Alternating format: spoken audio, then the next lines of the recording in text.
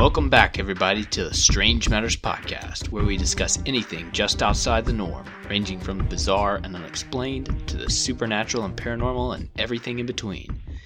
I'm your host for this episode, and my name is Eric. And today we're going to be going way back far enough into the ancient times.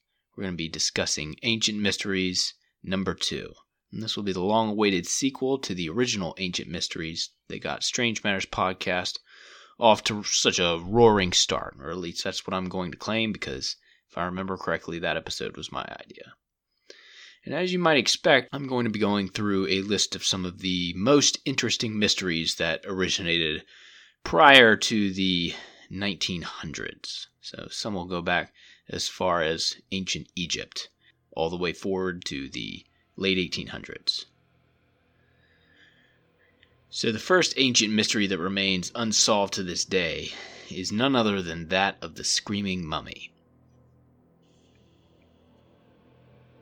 Now in June of 1886, a man by the name of Gaston Maspero, who was head of the Egyptian Antiquities Service, was sinking his teeth into a recent gold mine of deceased mummies that had been discovered a short period earlier in a tomb not too far away from the Valley of the Kings, and it's known as Deir el-Bahari, which means the Northern Monastery. And this eerie monastery lies in the great Theban necropolis, which dates back as early as the 11th dynasty. So, like a child in a candy shop, Maspero eagerly, yet professionally, was unwrapping these mummies of 40 to 50 Egyptian pharaohs and queens who were now deceased. Among these rulers were the remains of some of the most famous Egyptian rulers of the time, including Ramses the Great, Seti I, Thutmosis III, and even Mentuhotep II, who was the famous first pharaoh of the Middle Kingdom. However, there was one coffin that seemed to stand out from the others. It was plain and undecorated, and had no clues as to whom was inside. Maspero, unimpeded by this unsuspecting conundrum, voraciously opened the coffin and was immediately stricken with shock. To his horror, there, lying before him, was the body of a deceased young man whose face was eternally locked in a gut-wrenching, blood-curdling scream. It was a complete anomaly. No other mummies had ever been found in such a state, and this discovery, while horrifying in every sense, raised some very thought-provoking questions.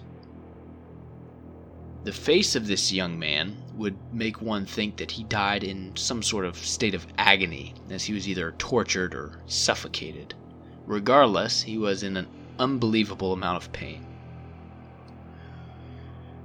His arms and legs had been bound so tightly that there were marks left on his bones. Despite all this apparent torment, the body had been carefully mummified and preserved. So what exactly was the actual cause of death? The body had been wrapped in the skin of a sheep or a goat.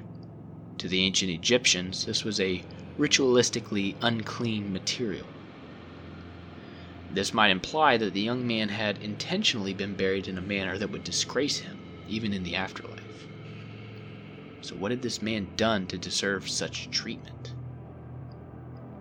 And finally, he had been buried in the company of some of the greatest rulers of the era. Kings and queens and vast buried treasure surrounded him. However, the Screaming Mummy's sarcophagus was unmarked and plain. There were no markings to indicate the identity of this individual. Ancient Egyptians believed that one's identity was the key to being accepted into the afterlife. Without any sort of inscription, aside from the title Man-E in lieu of a real name, he would be kept from entering into the afterlife. So why would he be buried among such celebrities when he was apparently being punished? As you can see, this finding raised a lot of unanswered questions. Later that year, a poorly done autopsy would be performed on the remains. However, this procedure would fail to shed any light on the mystery. One of the physicians who assisted in performing the autopsy suspected that, based on the contracted shape of the stomach, the boy had been poisoned. The physician by the name of Daniel Fouquet would later write in his report, "The last convulsions of horrid agony can, after 1,000 years, still be seen." However, no one was able to confirm why. Some believe that this sort of situation would have to involve two separate parties, one responsible for the individual's agonizing death, and the other for his careful preservation.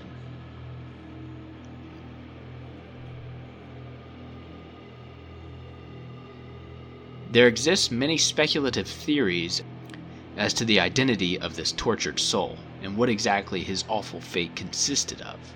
Theories ranging from cold-blooded murder to suffocation to poisoning. Some of the potential identities that we'll be discussing include the traitor son of Ramses III. Some people think maybe an Egyptian governor who had died abroad and been returned to his homeland for burial. Others believe that he was a member of a rival Hittite dynasty who had died on Egyptian soil. We'll discuss all of these in further detail. So until recent times, the identity of this individual was thought to be lost to the sands of time.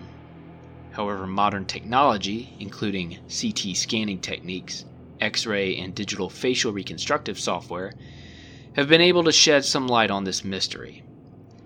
This sophisticated technology has led researchers to believe that Man E was actually the notorious Prince Pentawere, the oldest son of Ramses III, who lived from 1185 to 1153 BC.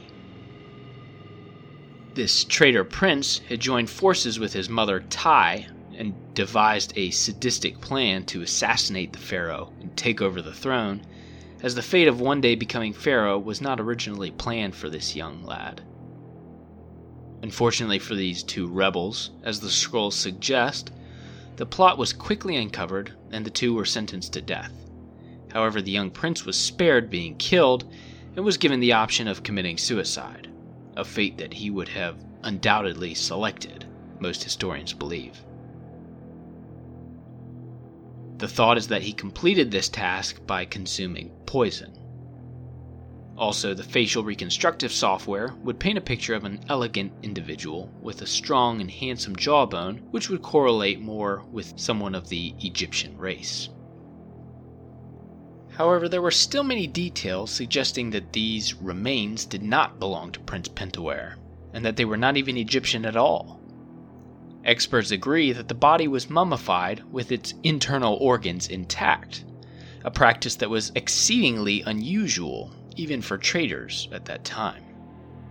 This would suggest that the process had not been completed by Egyptians, but perhaps by some outside race. This leads us back to the Hittite theory. This theory comes from a letter written by the wife of Pharaoh Tutankhamun. She was the widow known as Ankhesenamun. In this letter, the widow appealed to the king of the Hittites that he would allow her to marry one of his princes, which would cause her to retain her power. It's thought that Man E was this Hittite prince that traveled to Egypt to meet his future bride. However, he was met with a cruel fate. We know from the royal archives of the Hittite Empire, found a century ago at Bogazkoy in central Turkey, that a prince was sent to Egypt to marry Tutankhamun's widow, but he was murdered on the border of Egypt. Some believe that this is why he, a foreigner, was buried in sheepskin. As evidence, they point to the Egyptian papyrus known as Tale of Sinuhe. In it, the pharaoh tries to convince Sinuhe, a former friend and confidant who had been living abroad, to return to Egypt. The king says, "You shall not die in a foreign land. You shall not be placed in a sheepskin, as they make your grave." Originally believed by Maspero to be in his early 20s, DNA examination of the bones and teeth would lead modern researchers to believe that he was actually more of a man, as he could have been somewhere as old as his mid-40s, and this would be more consistent with him being Ramses III's son. Whatever the case may be, one thing is for sure, and that is that this individual did not have a pretty death. And if the Egyptians' take on the afterlife turns out to be true, this man will not be there, that's for sure. So what are your thoughts on this screaming mummy? Is he a Hittite prince or jealous son of King Ramses? Let's move on to our next topic of the night, and this is one that occurred in the 1800s. It's known as Satan's hoofprints. In February of 1855, people in towns across southern Devon, located in England, awoke early one cold wintry morning to find a single line of hoof-like marks in the fresh fallen snow. However, these were not your ordinary hoofprints. They mostly measured around 4 inches long, 3 inches across, and between 8 and 16 inches apart. According to contemporary reports, this line of strange footprints stretched for over 100 miles and seemed to pass directly through stone walls and stacks of hay, seemingly unimpeded, as if there was no barrier at all, or rather, as if the creature that had left the footprints had passed directly through these barriers. A local news report is quoted as having said, "It appears on Thursday night last there was a very heavy snowfall in the neighborhood of Exeter and the south of Devon. On the following morning the inhabitants of the towns were surprised at discovering the footmarks of some strange and mysterious animal endowed with the power of ubiquity, as the footprints were to be seen in all kinds of uncountable places, on the tops of houses and narrow walls, in gardens and courtyards, enclosed by high walls and palings, as well in open fields." The early morning risers were the first individuals to come upon this mysterious phenomenon. These strange hoof-shaped prints would carry on in a straight line, passing through walls, over rooftops, and spanning great distances. There were also rumors that the footprints stretched across a 2-mile-wide portion of the River Exe, and then continued on the other side, as if the creature, or creatures, that created them had simply walked across the water. Despite the fact that some of these claims were likely greatly exaggerated, the fact remains that they have still to this day never been fully explained. While some attribute these footprints to the devil himself, or some other dark and mystical creature, others took a more scientific approach. One such individual took the time to sketch a few of the footprints and even took measurements. They were precisely 8.5 inches between the footprints, which was consistent no matter where the footprints were found. Also, the pattern would suggest that they were left by a 2-legged creature as opposed to a quadruped, like a deer. Not to mention, these prints were in a single file line, one in front of the other. Some reported the footprints ending for a significant amount of space and then spontaneously continuing as if the beast had evaporated or walked through a portal and then reemerged. Others claimed that the footprints would travel through very narrow spaces like drain pipes and even more countered walls, some as high as 14 feet, that had either been easily scaled or simply passed through. Some of the less rational approaches came from none other than the clergyman, who suggested that these tracks belonged to Satan himself, and that he was roaming the countryside looking for sinners so that he might collect their souls. Unfortunately, this was likely more of a ploy to bolster their church attendance, and therefore their collections. Regardless of whatever the truth may be, a great sense of uneasiness spread across the region as they watched eagerly to see if the footprints would return in the near future. This story rose to make headlines rather quickly, and as the word spread, more and more would come forth with their own experience with these footprints. Yet others would come out of the woodwork in an attempt to rationalize these bizarre findings. This led to a significant amount of speculation. However, no hard facts and no further explanation would ever come about. It's commonly accepted that these findings were not consistent with any regular animal or human, as none of these would be able to cover such a massive distance in a single night. Attempted explanations ranged from a kangaroo that had escaped a nearby zoo to badgers and hopping mice, to even a balloon trailing a horseshoe-shaped grappling rope. Unfortunately, the tracks bore no similarities to those that would be produced by your average kangaroo, badger, or mouse. Some blamed them on other animals such as raccoons, rats, and otters. Superstitious people preferred to believe they were the work of the devil himself. In its summary of the popular theories of the time, a writer in the Illustrated London News said no satisfactory solution had been found, and no known animal could have traversed this extent of country in one night. Neither does any known animal walk in a line of single footprints, not even a man. It's commonly thought that the footprints were more the result of mass hysteria. Once word broke of the footprints of Satan himself having set hoof in the town of Devon, people in the surrounding areas became fearful and mistook any sort of animal footprints as a blind assumption for being that of Lucifer. No one has seen these devil footprints for nearly 150 years, when suddenly, one morning, the mystery came back to rear its ugly head. In 2009, a woman in Devon awoke one morning to discover these same types of footprints dotting across her garden out back. They were almost identical to those that were described in 1855, described as clove-shaped footprints, most likely left by a bipedal being. The perturbed 76-year-old Jill Wade escalated the concerns, and pretty soon scientists from the Center for Fortean Zoology were inspecting these prints, which measured 5 inches long, with a stride of between 11 and 17 inches.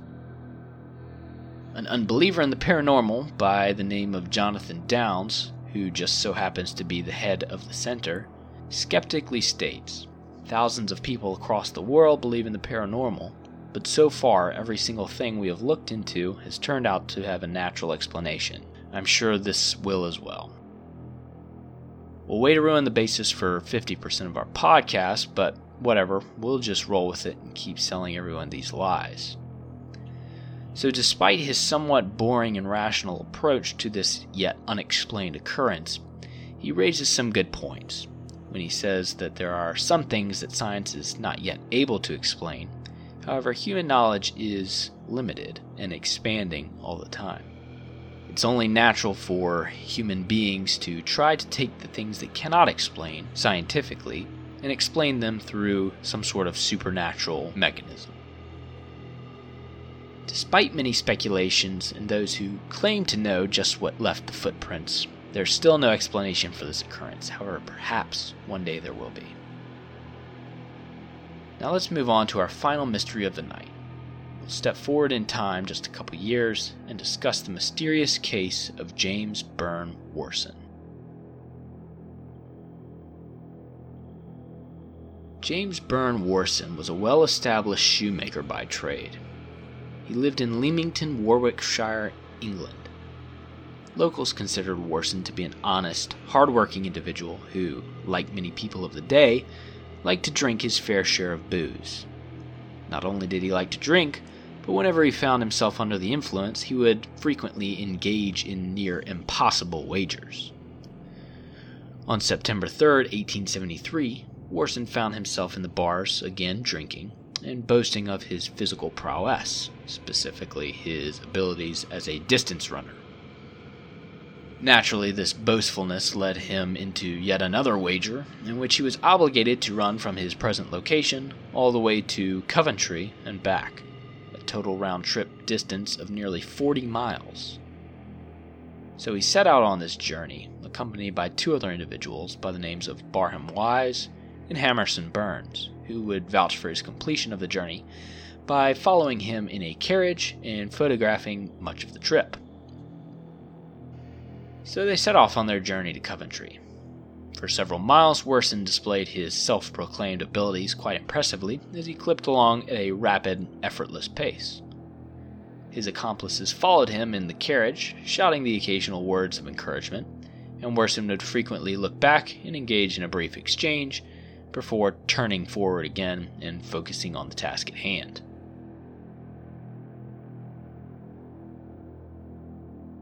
Then, suddenly, without any sort of warning, as Worson ran, and with his 2 counterparts' eyes fully upon him, He stumbled and seemed to fall forward, then uttered an ear-shattering scream and instantly disappeared.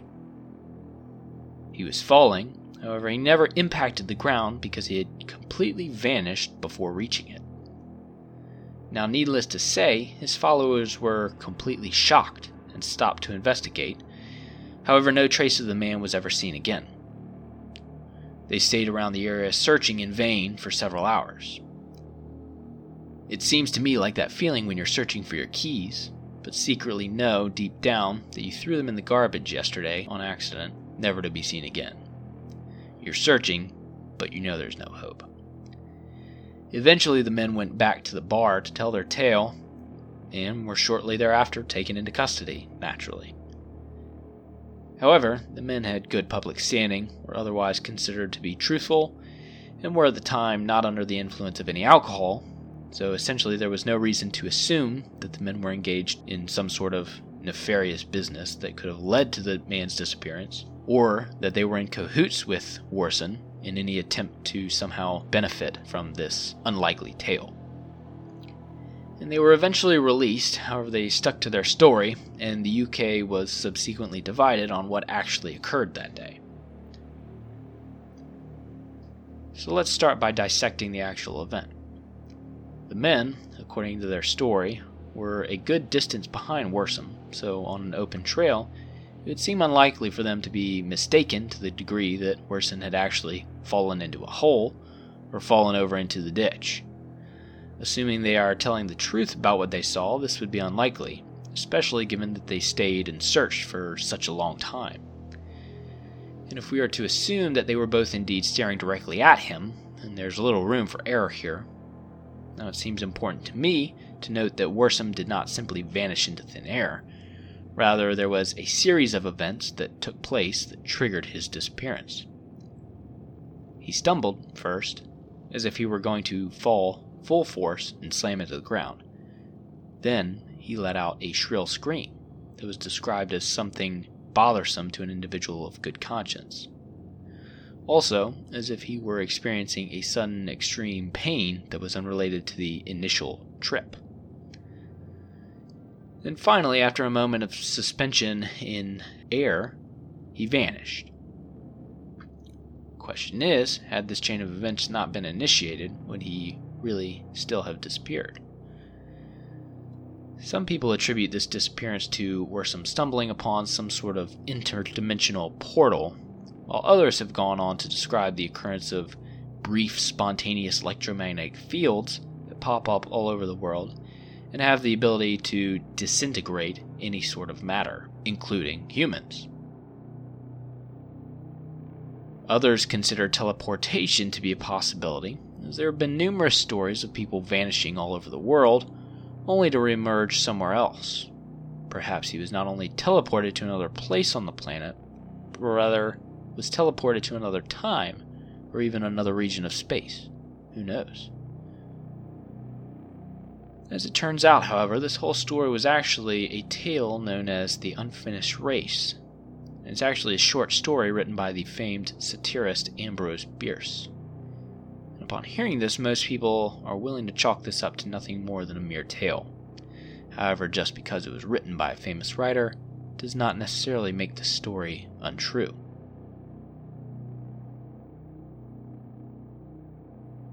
That's it for this episode of the Strange Matters podcast. If you'd like to send feedback or your suggestions for a next episode, please send them to strangematterspodcast@gmail.com.